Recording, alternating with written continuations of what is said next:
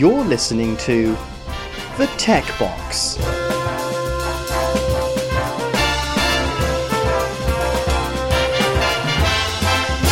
Hello and welcome to episode 67 of The Tech Box. I'm here with David Rich and my name is James Honeyball. Hi Dave. Hello James, you remembered your name then. I know. Good. It's always a good start. It's been long since you've introduced yourself. I know. How have you been? Lots to catch up on. Yeah, it's been a hard 3 months, hasn't it? Lockdown UK, and I'm very hesitant to use that because it does cringe on me, but it's been a very samey 3 months. Not much running on my part, the odd injury here and there. I've been trying to take the time to heal, but also take the time to go mental at the same time. So is that because you're so tempted to go mental running that you keep prolonging your injury? Because I know that I tend to do that with little injuries that I get. Yeah, it's difficult. It's difficult to say no. You imagine that you're Usain Bolt or some, really good marathon runner, but yeah, and that you're going to lose all this fitness by not running for a week or two, and it's the mental game.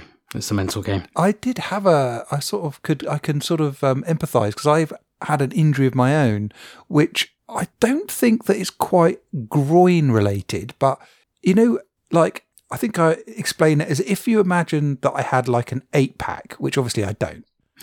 I seem to sprain like the lowest ab.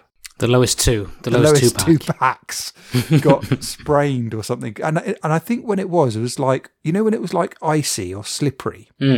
And my feet were sort of slipping around, and therefore you needed those sort of that lower core strength to kind of keep your feet together. And I obviously didn't have that strength, and it's sort of sprained it or stretched it or something. And it's taken ages to completely get rid of that. And I think that us all working from home, sat at non-ideal conditions, doesn't help things like recovering from those kinds of injuries. And I think you kind of just make it worse by, cricking your back and not doing much exercise generally. I think what we take for granted by not being in offices is just moving around. Do you know what I mean? I can spend hours just sat totally idly at my desk.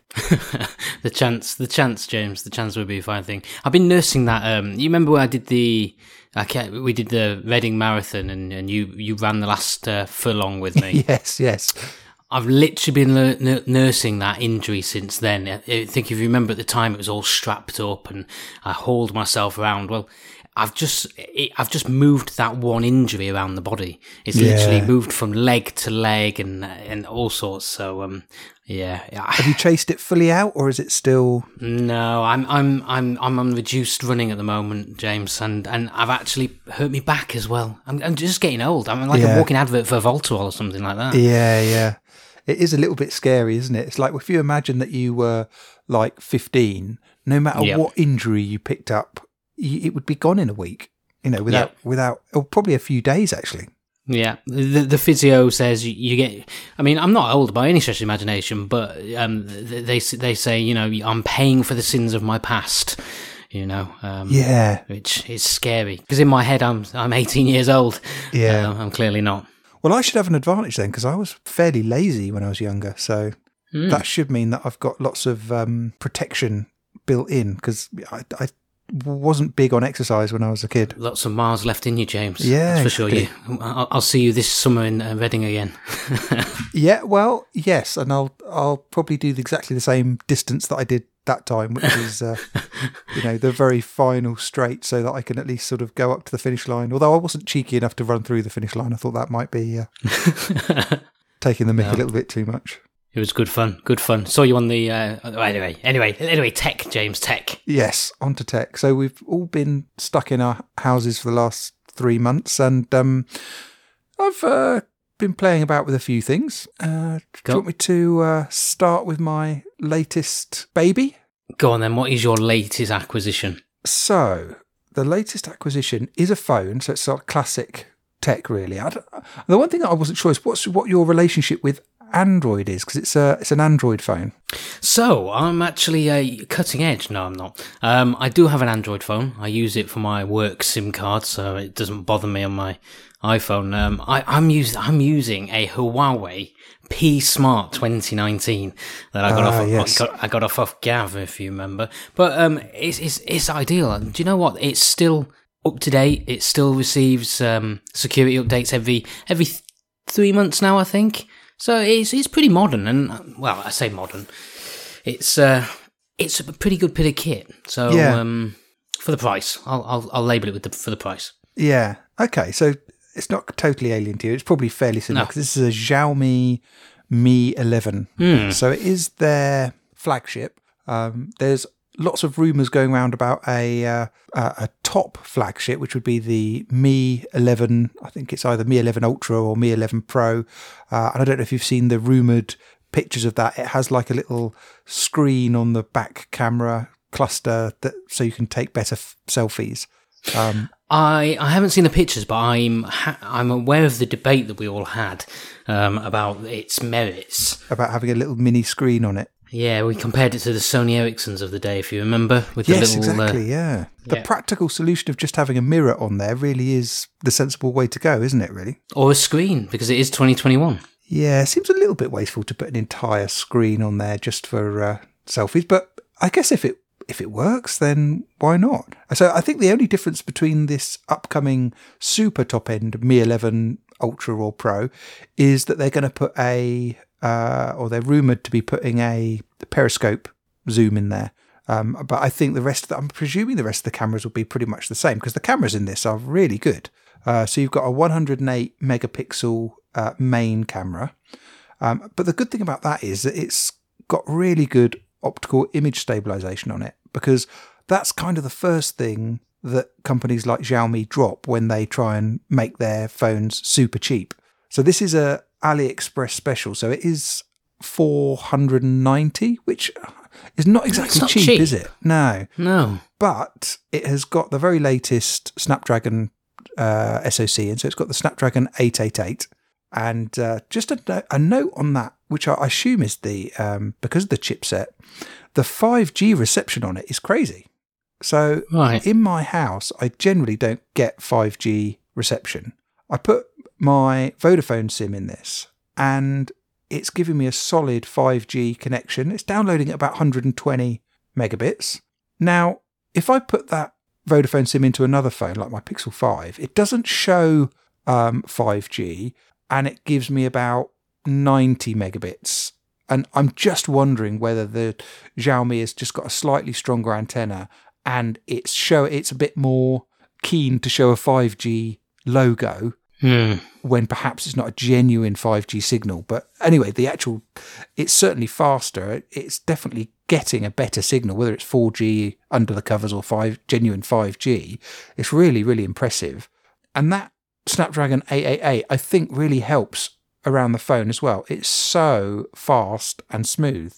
So it's like the classic, sort of iPhones have always historically been pretty good at maintaining a really smooth interface, really responsive, not dropping any frames when you're swiping around from screen to screen. That's genuinely the iPhone's big feature, really, is it's you get that real feeling of direct manipulation on the screen. And Androids tend to be a little bit of a league down on that, do you know what I mean? And they've always tried, I think, to make up for that just by throwing horsepower at it, faster and faster CPUs, faster and faster GPUs to try and get that smoothness in an Android. Well, this one has got a 120 hertz screen. It's got a really high, like sensitivity in terms of the responsiveness on the screen. I think someone said it was like 480, but it's certainly higher than the 120 refresh rate. And you're just scrolling around this, and it's as if you're playing about with an iPad Pro. It is so smooth. Do you know what I mean? It's like, I would say it's smoother than my iPhone. Now, I know iPhones are still on 60 hertz, but this 120, if you go into an app, a Twitter, a Facebook, Instagram, and you just scroll down the feed, it's just buttery smooth at 120 hertz. Now, it'll drop 1 or 2 frames as it is obviously having to load in content if you do it fast. But if you're scrolling through a list that's been cached, so let's say you scroll down on Facebook, then you just sort of scroll up and it's all there. It is at 120 hertz, so smooth, so responsive, so consistent. So that's really, really compelling. It's not too big. I think it's something like 6.7 inches. I should really have the specs in front of me, but it does feel quite good in the hand in terms of not feeling like a massive surfboard, which some Xiaomi's, I would say, are guilty of. Unfortunately, doesn't have a headphone jack, does have a 3D blaster, an infrared blaster. I always wonder why companies like Xiaomi insist on putting this infrared blaster on their phones, but not headphone sockets. I would have thought headphone sockets would be used a little bit more than infrared IR blasters, but there we go. The one thing that's quite nice is it's got curved sides, but it's got very flat bottom and top. So it's almost like that old sort of Nokia design language that they had with like the N9 and the early Windows Phone, where it would like be curved round the front and the sides and the back, but it'd be squared off on the top and bottom. It's really nice. Yeah, I'm just looking on GSM Arena. They have that really good sort of 3D pop out thing, don't they, where you can spin it around. It's actually really good. It does look really nice. It sort of flares up at the top, doesn't it? If you know what I mean, and at the bottom. So it's sort of like it's, I don't know. It sort of bows top and bottom, and the screen sort of sits in the middle. It's like a well effect. Yeah. I quite like it. It's quite nice. The glass bends both at the bottom and the top. Yeah, but the screen itself goes off the left and the right, and this is my big gripe with it. So the screen itself is beautiful. But it's... Go on. I was going to say, I know what your gripe is, but this gripe only affects a sort of certain screen protector sort of person, to be fair. True. Yeah, that's a good point. So I have a slight problem with curved screens because of the screen protector problem. Essentially, it's very difficult if you've got a curved screen to get a flat glass screen protector on it. And if the actual content of the screen... not just the glass itself, but the screen itself follows that waterfall edge, then, I mean, getting a screen protector on there, you might as well forget about it. Now, someone who goes completely naked screen protector-wise wouldn't perhaps be quite so bothered. Although, would you still be bothered by the actual screen content itself disappearing over the sides, or are you not that bothered by that? Nah, not really. No, it would. As I said, it looks really nice. It looks really impressive. I don't think it would bother me whatsoever. And I wouldn't put a screen protector on it. No, and I would never notice any scratches or micro scratches or anything like that. Yeah. So it wouldn't be an issue, really. To be fair, it just looks really nice. I believe someone once said it's nice to get a few scuffs and rubs in your life. It shows a bit of wear. Yes, I don't mind that on the bits that haven't got screen content behind it. But the other thing is it's not too heavy. Again, it's less than 200 grams, which I think is, once you start going over 200, it does start to get a little bit heavy. Yeah, the output of the cameras is pretty good. It's kind of typical Xiaomi. It's giving you a fairly honest representation of the photos that it takes. It doesn't over-process them.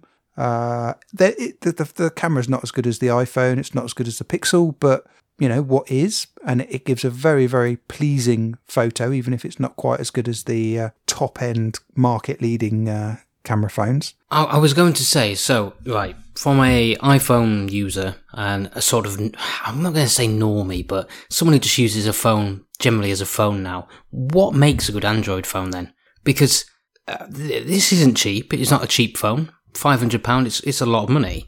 Okay, and you can get a cheaper version, 199, 299, any price point. What at the moment in 2021 makes a decent Android phone? Because I don't think it's processors anymore. I don't think it's RAM. There's very minimum change now from Android iteration to the next. Cameras, it's a photograph. Do you know what I mean? What sets? Why this over something £200 less? So I think my instinctive answer would be for it to fit into a specific use case. So let's say the Pixels, the specific use case is pretty much the camera. Yeah. Okay. My LGs, you could argue that the use case was kind of flexibility in terms of they still have all the bells and whistles like SD cards and dual SIM and headphone jack, obviously, with a really good DAC on it. Pretty good cameras. So you've got a bit of sort of flexibility on that one.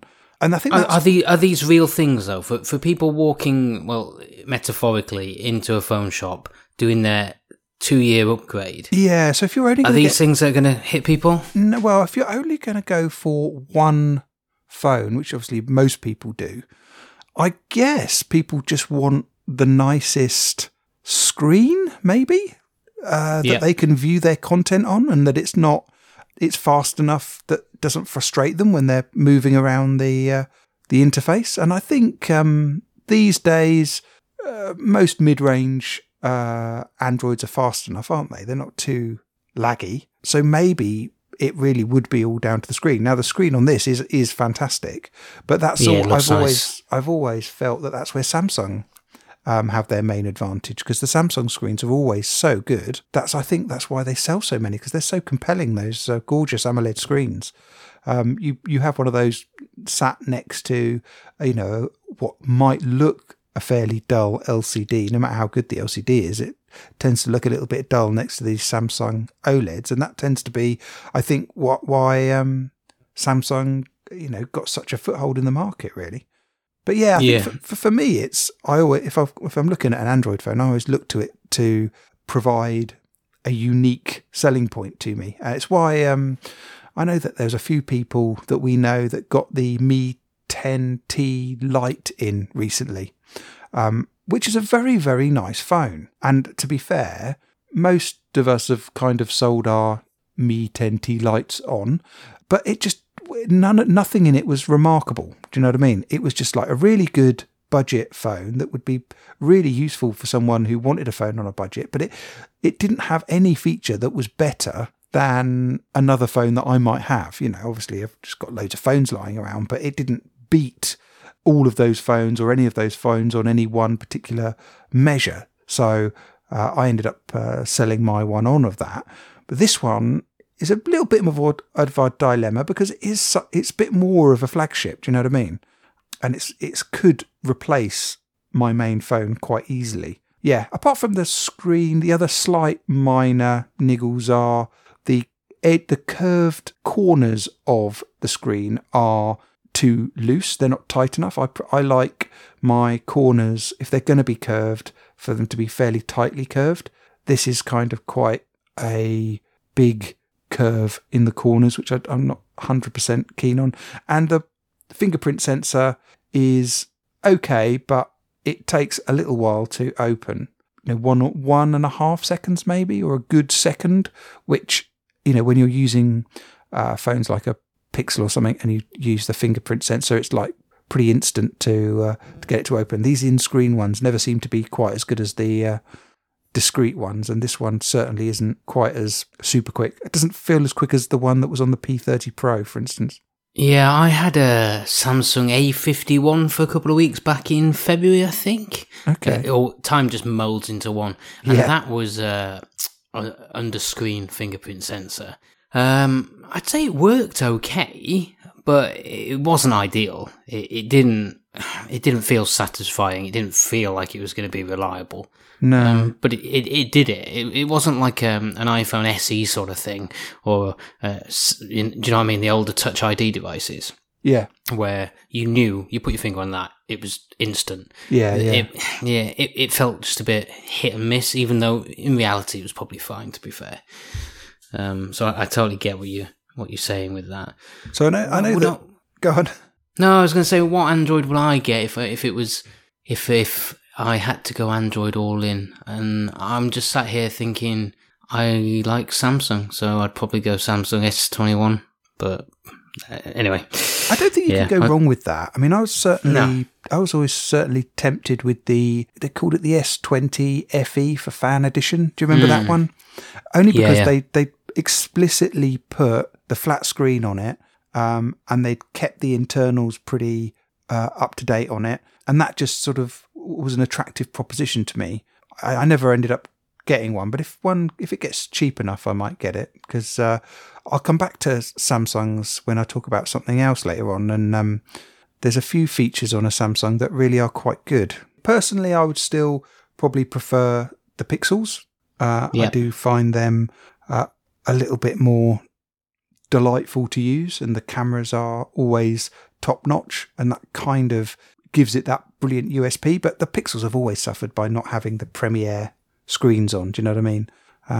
That's always held them back a little bit, but I can just about live with. Well, the Pixel 5 screens is not bad. It's not Samsung level, but it's not bad. It's a fairly nice AMOLED that goes at 90 hertz, and it's pretty smooth. I think it makes quite a compelling package. The Pixel 5. I think it's a nice phone. I think I've just stopped looking, to be fair, James, and I don't think it's lack of interest, because I'm still interested in phones, I'm still interested in tech, but I was having the chat with the wife today that I'm more than happy with the iPhone 12 Pro. I know I'm saying that from someone who is the latest generation. Exactly. I know. But she was saying that she's more than happy with her iPhone 11, and we sort of likened it to a car. You don't spend thousands of pounds on a new car every year. It's got to the point where you'll make that initial investment now. And I know I've got a form for this, but I don't think I'm going to change it. I think it's a perfect form. It's lovely. The way it feels in the hand. I don't use a case the majority of the time. It just feels durable. It feels like nothing's going to stop it for the next 2 or 3 years. And the only thing that you would ever have a concern about is battery life, and then you can get Apple to change that for you anyway. Yeah. I know I'll probably be saying something different in a year, but I think it's reached a level of maturity. Like you spend a lot of money in it every 3 years, say. Every 2 or 3 years, you lay out £1,000 plus on a really nice phone and say, right, this is what is going to take me through. And I, as I said, I'm not disinterested in technology, because I really like technology, and I look at Android phones and I go, yeah, that's really nice. If I had to have one phone and it was a pick, I'd go for that one. So I do appreciate it. I just think I'm more that let's buy the BMW, let's buy the Mercedes. A really bad analogy, because people like their car brands, but buy it in one go and then use it until it's not functional. Yeah, and to be honest, my main phone is still my iPhone 11 Pro.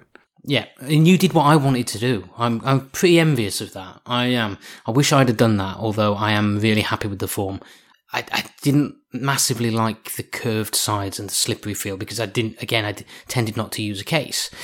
So I feel I've got the best of both worlds now, but I would have really liked to have kept to the 11 Pro and used that, and not really got rid of it. Yeah, I told you they sent me a new one when I sent it back for what I perceived to be a slightly blown speaker on it. They sent me a completely new, presumably refurbished, but essentially a completely new one with a brand new battery. So I've been using that. The battery's already down to 97%. So I think capacity of 97%.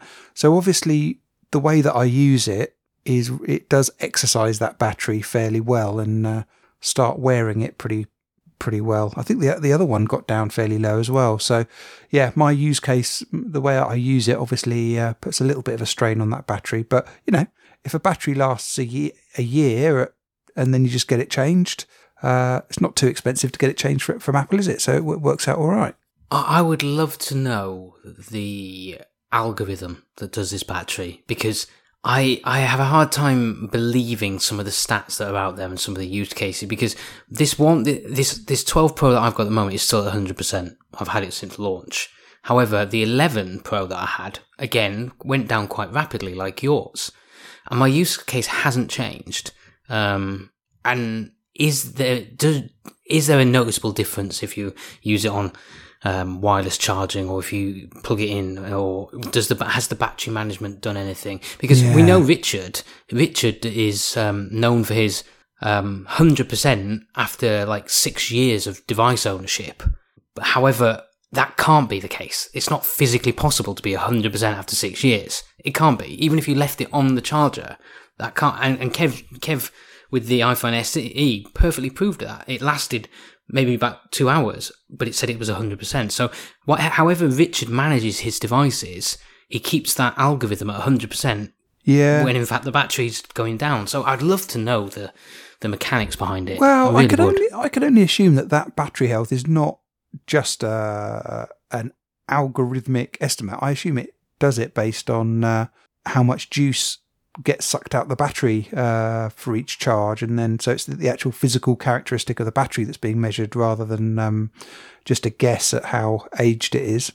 But it so to my understanding, it does that recalculation every software update. Okay, so it's not doing it constantly. It's not monitoring it and saying, "Oh, it's gone down now." My knowledge of it, and it may be totally flawed, but as part of the update process, it recalibrates that, and then that's set for that duration. Whereas if you use a software like Coconut Battery on the Mac or something like that to read the iPhone, you can get two totally different metrics. Yeah.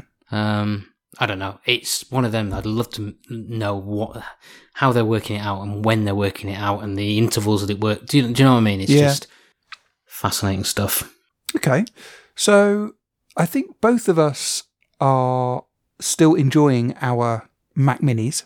We both got the Mac Mini M1s. Yep. Now, enjoying is a special word. Yeah. I mean, I'm using mine now. It's completely replaced my old Mac Mini. I got a good price when I sold that secondhand, that old Intel Mac Mini. Went to a very happy customer. So this base M1 Mac Mini is absolutely perfect for me. Now, I do have problems that I think are fairly similar to you in that the multiple monitor support on it is a little bit erratic. Naff, I think is a very, very good word. So they have made progress. So you know where we used to get the green sort of flashing bits on the screens, that was addressed. That has gone.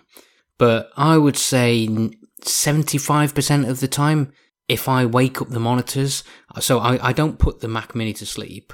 I just allow the monitors to time out. The Mac is not sleeping; it's on. You can talk to it over the network. But if you were to wake the monitors, I would say probably 8 times out of 10, only one monitor comes back. Okay, and it's the configuration I have is, so I used to get the green bits, and that was because I had one plugged in by HDMI, and I had one in an Apple USB-C to multi-port adapter, which had the HDMI on. So effectively USB-C or Thunderbolt 4, or whatever they were calling it today, to HDMI. That caused green bits. So I replaced the direct HDMI feed with a HDMI to DVI adapter. Again, Apple. And that solved the green bits.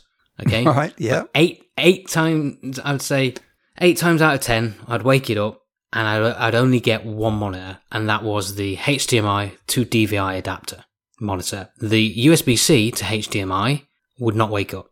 I could unplug the HDMI from the USB-C dongle and plug it back in. Nothing. Unplug the USB bit from the actual Mac unit and plug it back in, and it comes back. Yeah. Okay? If I'm down one monitor and I do a restart, I don't get it back. I have to physically unplug it. Yeah. So new tactic is I've gone back to the old setup now that the green blinking bit's finished and replaced that. It's just a nightmare. It is an absolute nightmare. This is a machine that supports 2 monitors. How can it be so hard? Yeah, they're not great. They're not great at this, are they? My tip to you, which I gave you a couple of days ago, was tell the Mac Mini not to put the monitors to sleep. But it's in a bedroom. Yeah, so you just have to turn the monitors off physically and the Mac Mini will still be displaying to them. I know. That's terrible though, isn't it? It's pretty much the only way I've found to get any semblance of stability with these Mac Minis and the monitor support. But why aren't people screaming about it? I don't know. I mean, I make it difficult because I put both monitors through a KVM. So if there's a little bit of pernicketiness, I can kind of forgive that because I'm sort of stretching it a little bit by going through, and each monitor going through a KVM. But it's certainly, I don't have these problems on my Windows machines. Do you know what I mean? Yeah. It's only on Macs. I've cruised the forums, James, and it does seem to be massively common with, with all Mac Minis, really, and no difference really with the M1 Mac. If anything, it's worse with the M1 Mac than it has been. I mean, I used to get these problems when I was doing Hackintoshes. And I just put that all down to it being Hackintosh itself, i.e. you're doing stuff that you shouldn't be doing. But in reality, it sounds like it probably was macOS rather than the Hackintoshness, if you sort of get my point there, Yeah. It's almost like no matter how many settings and kexts and things that I managed to refine, I perhaps would never have been able to get it as bulletproof as Windows somehow manages to get it. We all prefer macOS generally for being a little bit nicer to use, but one area where Windows does seem better is like peripheral support and monitors I'll put in that bucket. And I've never had a problem like this with any of the Windows machines that I use. I think that a big issue of this one is I think there is only one Thunderbolt bus in these with the M1s, and I think that's why the Airs and things can't utilize two monitors, because if I plug in two USB-C to HDMI dongles, even the Apple bought ones, it only sees one because there's only one Thunderbolt bus, if that makes sense. You can have one monitor on it and then the HDMI is the second. So what I would like to think is that when they release these M1Xs, they're going to scale that up with more Thunderbolt buses, or even the M2. Yes. So theoretically, you shouldn't get this problem where the computer is going, what the hell is going on here? Who knows? No, I do expect. I definitely expect the new. What do we think it's going to be called? M1X or M2, whatever they come up with the new machines this year with. I'm assuming that they'll support 4 USB 4 ports, Thunderbolt ports on the back, and I don't know whether they'll do a Mac Mini Pro with 4 Thunderbolts on the back, but I think they'll certainly be doing obviously the 16-inch MacBook Pro and maybe the rumoured 14-inch MacBook Pro with the 4 USB 4 Thunderbolt ports on there. That would make my 16-inch a unicorn, wouldn't it? Literally the only Intel 16-inch ever made. Yes, yep. Yeah, I mean, I don't know whether that helps me with my constant turmoil that I have around keeping it, getting rid of it, or. The only thing I would say there is that definitely now you need to wait to see what the next wave of Macs brings, because there could be some nice, interesting devices there, I think. Yeah. The functional logical Dave Rich says you have a laptop, it works, it does laptopy things. Why get another laptop to replace said laptop? Yeah. I mean, at least wait for the new ones to come out, because I know that you were debating getting an M1 Air, which is a lovely laptop, but you've waited long enough now. You might as well wait for the new round of machines to come out and see what they're like. I also get the feeling that the M1s won't age well. That they'll be like the iPad, like the early iPads or the iPad 2s. That they were good, but they made so many leaps from then that changed the design, added this, added that. That the early M1s, that whilst they are functionally good, they might lose support that little bit quicker, simply because they don't support some of the stuff which came quite quickly after them, if that makes sense. Maybe. We'll see.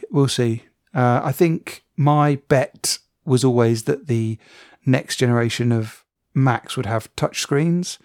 I'm maybe rowing that back a little bit now. I'm not 100% sure that they will, and therefore I'm not sure that the M1s are necessarily going to be completely outdated. Do you know what I mean?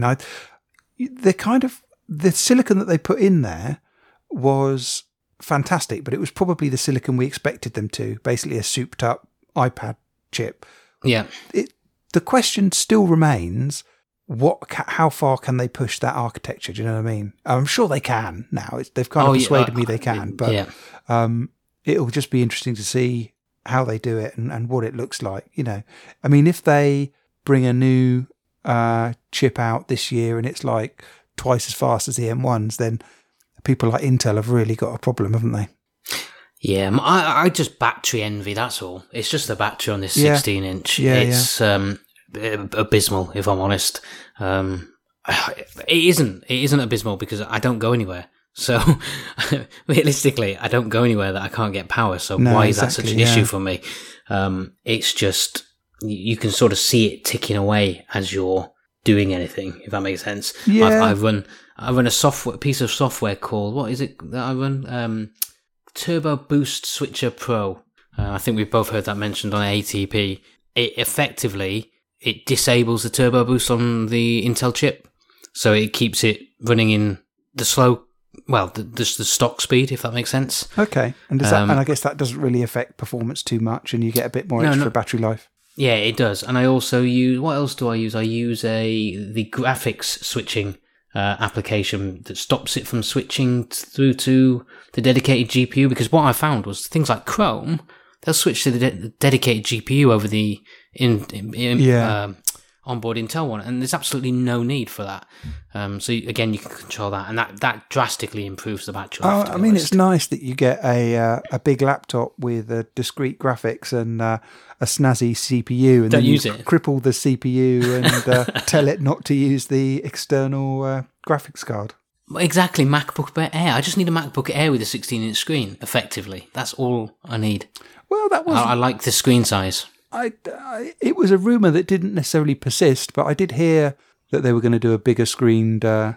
That's not really come to pass, but it might do. There might have been something in that rumour. I think I would suffer with a smaller screen. I really would. I do like the bigger screen aspect ratio, and a lot of the times I do even run it one step higher than what the OS allows with the third-party software.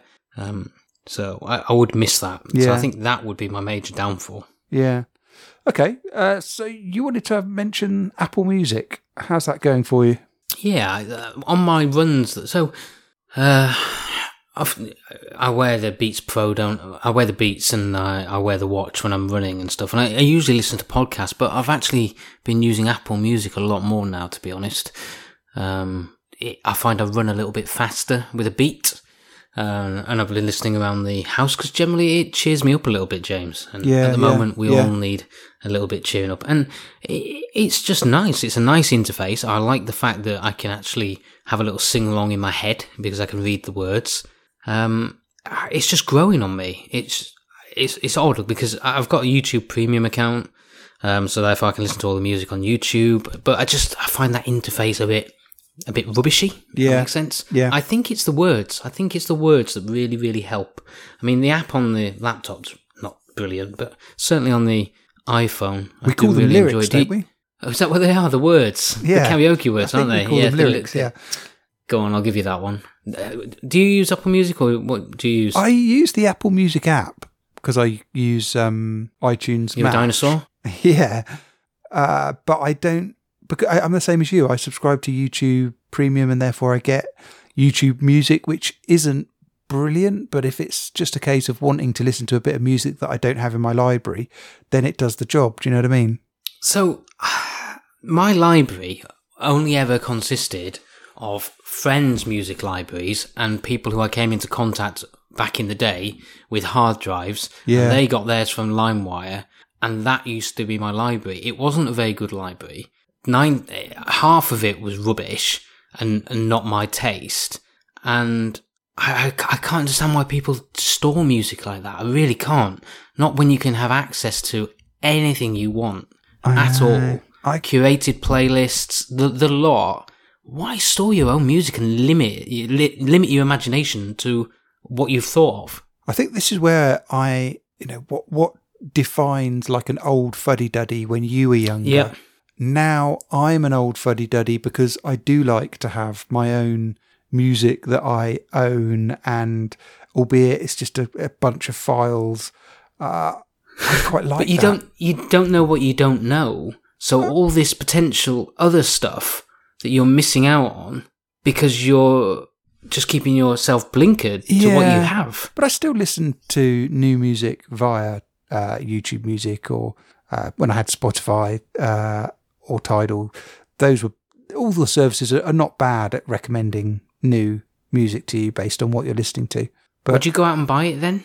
Yeah. If you liked it. Yeah, I tend to do that, yeah. I know it's weird, isn't it? I can't break... What are you actually paying for? A load of ones and zeros? I think that it's that basic tenet that if you stop subscribing to Spotify or Apple Music or whatever, you have nothing. Well, you'd get it somewhere else, wouldn't you? Yeah, but you always have to be subscribing. And I know Are you ever going to be in a position that you're unable to subscribe to anything, yet you have electric? Are you electricity, but you can't afford the £10 a month for Spotify or whatever. You can afford to have something to play the music on. You can afford to have your little hard drive that you're clutching to the grave with you. Yeah. You can be in the mid. You've got no electric in the house, but by God, you can play your little files off your hard drive. But you can't subscribe to a music service. Yeah, I think that's the fear. Yeah. Well, each their own, James. Each their own. I get it. I get it. That's probably a very arrogant way of looking at it, to be fair. But I think it's come down to such a level now that if you can afford the infrastructure to hoard these bits. Yeah. And it's not cheap. Hoarding is not cheap. No, it's not. As I think we probably both know from having NASes. Yep. It's expensive. The electricity digital hoarding and the cost of discs. It's actually quite expensive to own your own digital stuff. I think that's going to move me on to the next thing that I was going to talk about. So a couple of years ago, I'm into my home theatre PCs. Yep. So a couple of years ago, I bought a network TV tuner. And like all classic purchases, it kind of didn't get used straight away. I kind of got distracted and it kind of just sat on a shelf for, I think it was a couple of years. And it's the Silicon Dust HD Home Run, which I wouldn't... Can I just interrupt you 1 second before you tell us your story? This reminds me very much of 17-year-old Dave who went out and spent one whole week's pig farm working wages, about £125 at the time, on a Win TV card and never used it. So nice. Maybe carry on. Something inherent about TV cards that has got that. But I think, I like my HTPCs, and I kind of have had like little PCs sat, in the living room with a TV card in it, be it a satellite card. I've preferred the satellite cards generally, but you can get the aerial cards as well. So DVB-T and DVB-S between, the normal aerial and satellite signals that you plug into them. Now, this network one is interesting because it integrates really nicely with Plex. Yeah, I was going to say that. So we both like our Plex servers. And basically what happens is you plug this networked TV capture card in, or network tuner, and it's about the size of something really small. What is it? Maybe like a really, the old like a Roku, basically. Like the old Roku boxes. So kind of like 10 centimeters by 10 centimeters. Really only big enough really to plug in a network connector, plug in a aerial connector, and plug in a power connector. It's not much bigger than that. And it's got 4 tuners in. It only needs one aerial connected, but it's got 4 tuners in there. And those 4 tuners are then available to Plex. And Plex has got like a little additional bit of functionality on it where it'll give you a TV guide, and it'll give you the ability to view kind of Netflix style all of the TV programs that are coming up, all of the films that are coming up on terrestrial broadcast. And then if you say, okay, I want to record this film, it will record the film locally onto your Plex server over the network. So if you break the network, unfortunately, that breaks the recording, which is a little bit annoying, but most of the time my network is pretty stable. Call out those emergency engineers in the middle of the night. Yeah, you would have to, wouldn't you? You would absolutely have to. So it works really well because it obviously integrates with Plex's metadata. So you get a really rich browsing experience with all of the poster art and all of the synopsis and details of all the TV programs that you're looking at. And of course, it records it in an open format that allows you to, if you wanted to, you could copy it to an SD card and, watch it on your tablet and all the rest of it. And that kind of goes back to my desire to hoard discrete music files. You know, I like the idea of having discrete TV files. You know, if I've recorded a series, I like the idea that I can watch that at any time. I'm not beholden to it being in a licensing window on Netflix or Amazon or wherever. Do you know what I mean? The one thing that I will say about it is it's just highlighting to me that standard definition now is completely unacceptable. You know, it has to be at least HD. You know, I'm someone who likes their surround sound and likes their HDR movies and TV and all the rest of it. I can just about stand HD, but once you drop below HD to SD, it's almost unwatchable. Do you know what I mean? And the channels that are broadcast in the UK, they're all highly compressed over the aerial. Do you know what I mean? They're all highly compressed, to be fair, over the satellite as well. Over the satellite, yeah. So you record something on a SD channel, and you basically can only watch it on a mobile for it to be watchable. Now, that's handy because Plex works very well on the mobile. But what I've actually done is pretty much only enabled the HD channels on the terrestrial lineup. So BBC One, 2, BBC 4, ITV, Channel 4, Channel 5, and I think BBC News is in HD as well. So yeah, pretty much. And Quest HD, which is this channel that shows the Championship football on. So basically, and Dave, because there's unique content on Dave, and they don't broadcast their HD channel free to air. But those are the only channels that I've kind of got set up. But it works really well with those. Okay, here's my problem with your solution here, your over-engineered solution. Yeah. Okay, and I understand what you're trying to do. I really do.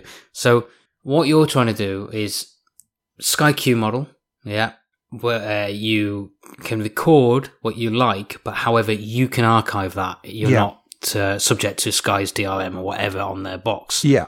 I get that. My model, okay, which doesn't involve a network tuner having to restrict everything to HD, my model is if I like something, I will just buy the series. Yeah. Why are you overthinking the problem? I would resent buying... I have done, but I would resent buying a series that has been on free-to-air TV. But think of the money that you spent on the infrastructure to record it for free when you could have just purchased it. Yeah. No, you're right. And I do... we'll come on to one interesting point. So, one thing that I've noticed is that a lot of TV is not sold in Blu-ray format. So, for instance, like the classic one is like The Family Guy and American Dad. You can only get that on DVD. You can't get that on Blu-ray. And the tragedy of that is that they've started selling Family Guy with the American DVDs. So they're not even doing UK, PAL 576p transfers. They're just giving us the 480p transfers from America. Now, 480p for Family Guy is okay if you're watching it on a TV that really intelligently scales it up. You can scale up animation if you've got a very good scaler in your TV. It will actually it will recognise that it's line art and it will blow it up quite intelligently. But for instance, Succession, a brilliant series that's actually on Sky, so you can't record it off the TV anyway. But they sell the first season of that on Blu-ray, but the second season's only on DVD. So I have those two things, but I've only got series 2 in rubbishy SD quality, and it's terrible.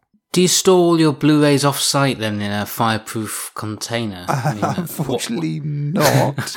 I mean, you're buying dinosaur bones effectively, aren't you? I mean, yeah. VHS? Do you have VHSs? Do you have stockpiles? Do you know what? Do you play them? I was never really massively into VHS. I think even young me recognised how rubbish VHS was. I never indulged What's it. next after Blu-ray? Well, I'm big on my 4K Blu-ray. Yeah, but what's the next media type? Well, I think that's going to be the last of that's going to be the final of the physical media anyway, isn't it? That's what they're saying. I don't think they've got any 8K Blu-ray lined up at all. So I'm guessing then, because these physical objects, they could be destroyed by bit rot in 20 years' time, or a house fire, that you're obviously putting them all on your Plex server. Yeah. Yep.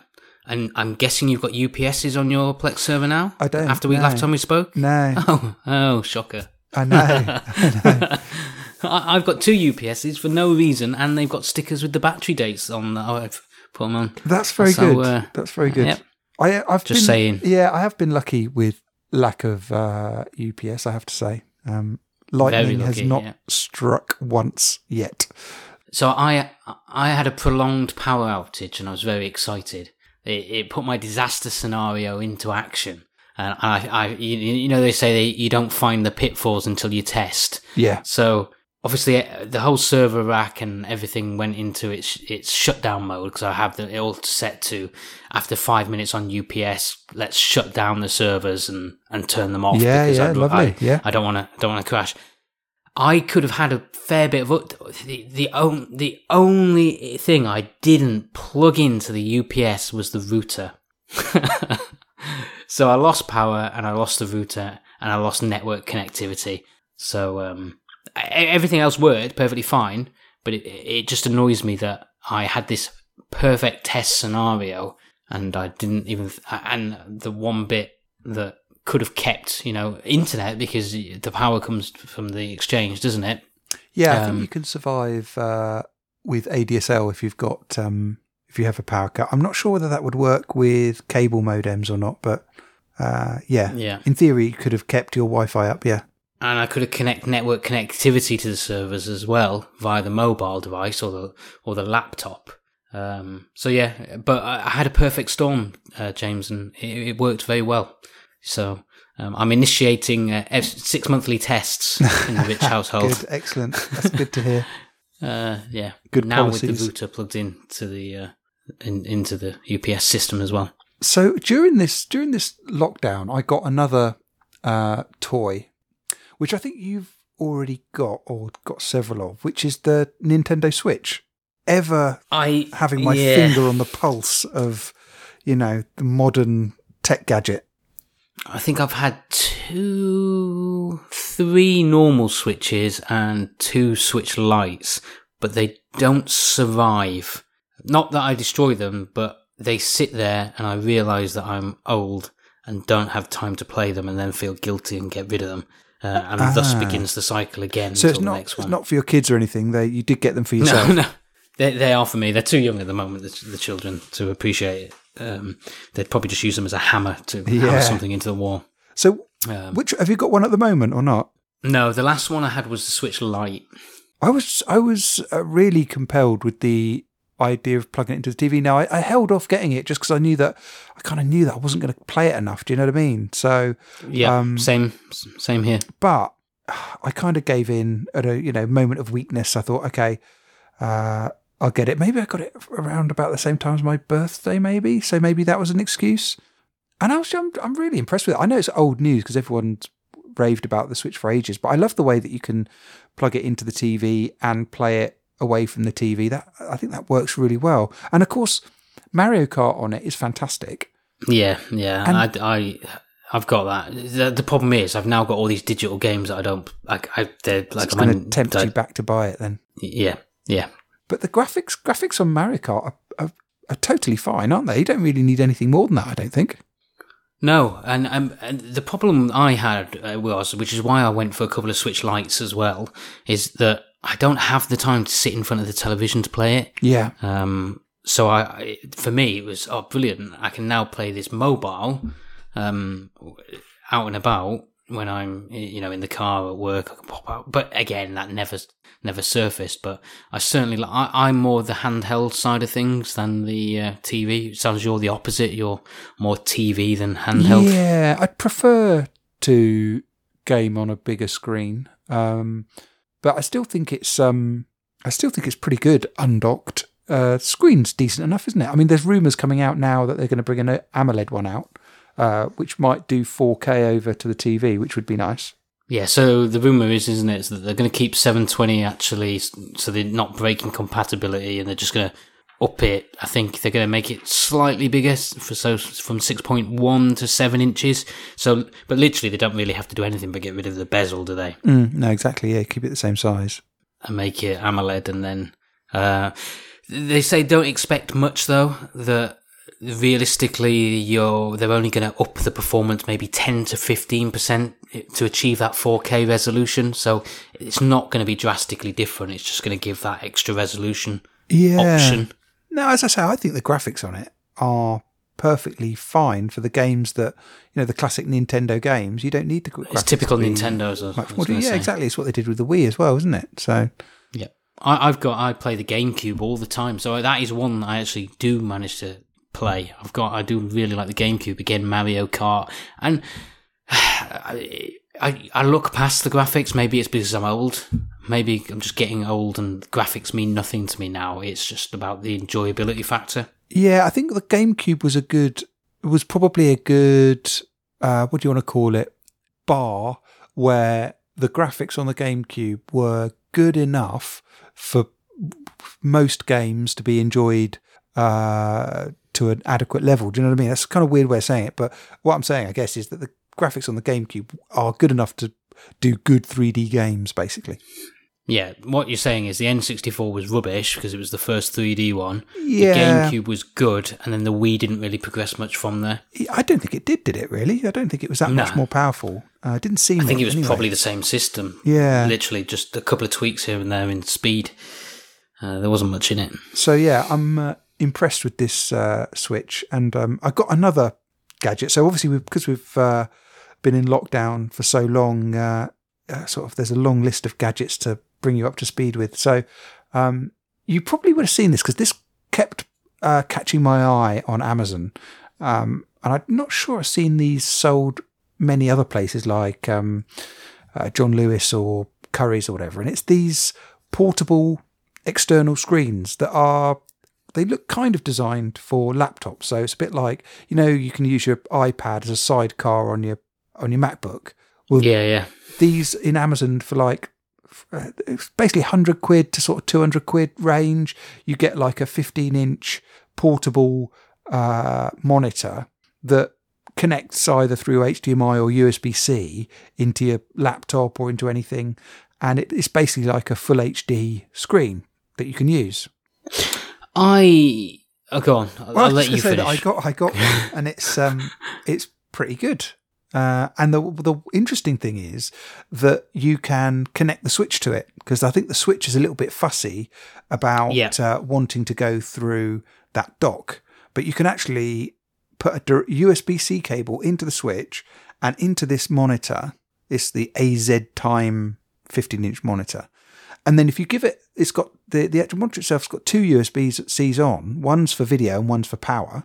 So if you plug it in to the power and you plug your Switch in, it works with the Switch. It's really cool. And it's got a mini HDMI connector on it as well, if you want to just connect it via HDMI. So it's really flexible in terms of how it works. And I mentioned earlier about a Samsung feature. Well, if you just take a USB-C cable and you plug it into, I've got, what Samsungs have I got? I've got a Galaxy S10e and a Galaxy Tab S5e. And both of them can power the monitor over the USB-C and send the video to the USB to the monitor. So you don't need a power brick or anything. You can just connect the little tiny Samsung S10e with a USB-C cable to this external monitor, and it powers it. And you've got DeX running on there. And I haven't played with DeX for a while, and it's really come on. It's really impressive. It is very much a desktop environment now. Do you know what I mean? It's usable. You run the browser on there, run apps on there. It's snappy, looks great. All the fonts and everything work. The window management does enough for you to be able to get around. It's really impressive. So looking at it, okay, because I had a look at these at the same time. For me, that's probably the only redeeming feature of it. Is let's think about this. I'm away with work. I'm in a hotel or about, and I don't want to take a computer with me. it's even then though it is effectively the size of a computer, isn't it? You know, might be a little bit thinner.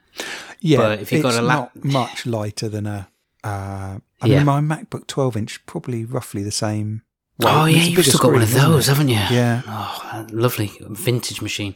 Anyway, that's a tangent. But I have got. So I looked at these, and they're what, 150, 160 pounds, something like that. This one came at 145, something like that, which I thought was okay.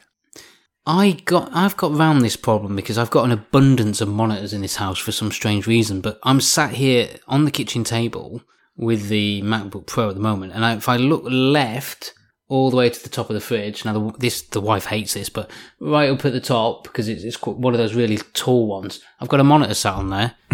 and if I was sat in here, let's say I wake up early with the kids and I want to get a bit of work done before work, then I would just reach up, grab my 15-inch monitor and plug it straight into the MacBook Pro here. And therefore, now I've got dual screens. So it seems an expensive way. And I think the one on the top of the thing is just HP one. It's 1080p. It's probably not as nice colour-wise. No, I think it probably would be. I mean, the panel on this is fine, but it's not amazing. Do you know what I mean? It's not an Apple monitor fidelity or anything. It's nice enough. It's probably a tiny bit nicer than I thought it would be, but it's... What's it like at eye level, though, as well? Because I'm thinking it's not going to be on a stand, is it? It's going to be like quite low, yeah, that's right. Yeah. I don't know. It just seems that it's not... I don't know. I don't want to burst your bubble, James. No, because I got it as a bit of a, curiosity, as a bit of a plaything. For the Switch, does it have speakers in it? Yeah. Yeah, so for the Switch, it's ideal, really, isn't it? It's like a portable Switch. Yeah, exactly. It is a portable Switch. Because that's the one issue. You can never use a games console, really, with a monitor, can you? Because then you've got to plug in a analog to digital converter or whatever to get some sound from it as well. Yeah. And it's, I mean, the speakers on them is pretty puny, as you might expect. And it's not super bright, but... it's pretty good, and the fact that it's 1080 means that it's essentially like a TV to most things. So you can like stick a Fire Stick in there. You can plug your network TV adapter into it. You can pipe that to it. Yeah, you can do anything. Well, yeah, you can. You wouldn't be able to put. You'd have to put some device in the middle of it, but put a Fire Stick on there. You can get the Plex app on Fire Stick, or you can actually get this HD at Home Run. Native app that will just stream the live TV. If you just want to watch live TV very easily, you just need that single app. But yeah, I mean, it is a really flexible screen, and it's good fun. But yeah, if you've got a load of monitors lying around the house, it's probably difficult to find a use case for it. I think what we're saying, James, it's been a long 3 months, hasn't it? Yeah, it has been. and we've been buying things. To alleviate the boredom. Well, no, don't have to put petrol in the car at the moment, do we? No. So we'll order another monitor from Amazon. Exactly. Yeah, that's the logic. No. I like I said, it's a curiosity. I've often looked at them and thought, yeah, because you think iPad sidecar. Yeah, I might have an iPad with me as well. I suppose it's easy to pop it in a laptop bag, isn't it? Let's be honest. Dual screens when you're out and about in a hotel room. Yeah. You're not going to carry a monitor in a laptop bag, are you? No, you're not a proper monitor. But yeah, to be honest, I'm probably not going to be going to many hotel rooms this year to do work. Do you know what I mean? Yeah. I mean, I find I do with the hotel room is I always just put the monitor in the boot of the car. Yeah. Yeah. I mean, I have worked out of hotel rooms in previous lives for previous jobs, but not just this job, but just this year. I don't think there's going to be much business travel this year, is there? No, not at all. It's very much home, but at least the children are going back, so happy days. Yeah, excellent. Okay, well, it's been great catching up, Dave, and hopefully speak soon. Well, yeah, we will do. We shall make sure of it. Cool. Have a good one, Dave. See you later. You too. See you later, James.